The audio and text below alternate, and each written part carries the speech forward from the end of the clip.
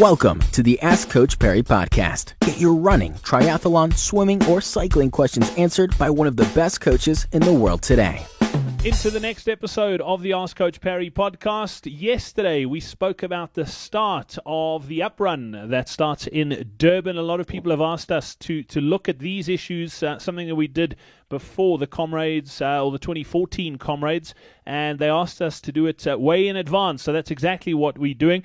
The start was yesterday. The links to that are in the show notes to this episode. Today, Lindsay, we're going to be chatting about the first half of the Comrades Uprun, and it is, in one word, brutal. Yeah, the first half of the Comrades Up is probably one of the scariest races you could do. There are not a lot of runs in the world that will require as much effort as the first half of the Comrades Up run. And just in case you under any illusions what task is in for you, as I said in yesterday's podcast, you literally cross the line and start running uphill. Okay, it's really short, but it's just a symbol of what's to come. You do what I would consider your first kind of significant climb, although some would argue that it's nothing compared to the others, but it's still fairly significant for me, and that takes you up to Tollgate, which is at about the 4-5K mark. And the reason why I say it's actually significant is because it's probably the first time when you're running in the first half, you suddenly realize, well, you know what? These paces that I've worked out for myself, it's going to be really hard to maintain them when I'm running uphill. And so the up run almost forces you to be patient and take Comrades as it comes. And maybe that's part of the reason why it's not nearly as painful as the down Comrades. Anyway, you move on then to 45th Cutting, which starts roughly the 6 or 7 kilometer mark. And 45th Cutting also it's a decent hill. It's not particularly long. It's still pitch black though, so it's kind of weird running through there, and it's seriously dark. Sometimes the street lights are on, sometimes they're not, and people are still kind of waking up. So it's really like there's an eerie silence about running through 45th Cutting, and then you get into Westville, down the other side of 45th Cutting, and like I went on and on the down run about how that's such a nice stretch to run because it's like a really nice downhill gradient. Well, on the up run, what that essentially means is that from about 10, 11 kilometers, the climbing starts, okay? And there's a lot of climbing from that point on, and most of the climbs that you do are not even going to have names. So you pretty much start climbing through Westville, and there's a little dip as you actually hit Westville itself, which is at about the 12 kilometer mark. You go down a little dip, and then you're immediately climbing again, and you make your way onto the back of Cowies, which is now the second of the so-called Big Five. But you've already been climbing for 4 or 5 kilometers. So, to now tell people that, okay, this is a hill, that gets people's attention.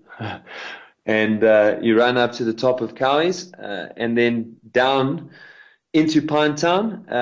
A lot cooler in Pinetown than it is on the up run. And the one thing that I did forget to mention, so Cowies is at about the 17K mark or thereabouts, and it's starting to get light for most of the runners. So the leaders will go through there in the dark, but for your Bill Rowan and backwards, it's actually now starting to get light, and this is more or less where the camera feed comes from, and starts for the average person at the back. They start beaming that out to the rest of South Africa. You get a little bit of a break as you run through Pinetown, so it's a little bit lumpy, but there's nothing more than like 40 meters of up and similar down. And at the end of Pinetown, which I think on the up run is around the 21, 22, maybe 23 kilometer mark. I don't have the exact numbers in front of me now, but this is where the proper brutal damage is done in terms of your legs just getting physically tired on the up run. Because from Fields Hill, you will then mostly climb all the way to the top of Botha's Hill, which is around about the 37-kilometer mark. So from, let's call it 22 k's to 37 kilometers, you are going to be climbing on varying gradients. So Fields Hill, the first 2 kilometers are pretty nasty, and the last 2.7 kilometers on Botha's Hill. So that is now the number 3 and 4 of the big 5. So it's only, in fact, Fields isn't even considered one of the big 5. So, but it is a really, really, really significant climb on the up run. And then you start getting some respite from the top of Botha's Hill. Unfortunately, at this stage on the up run, and that's why I acknowledge that while I prefer the up run, I fully acknowledge that it's a mean physical challenge.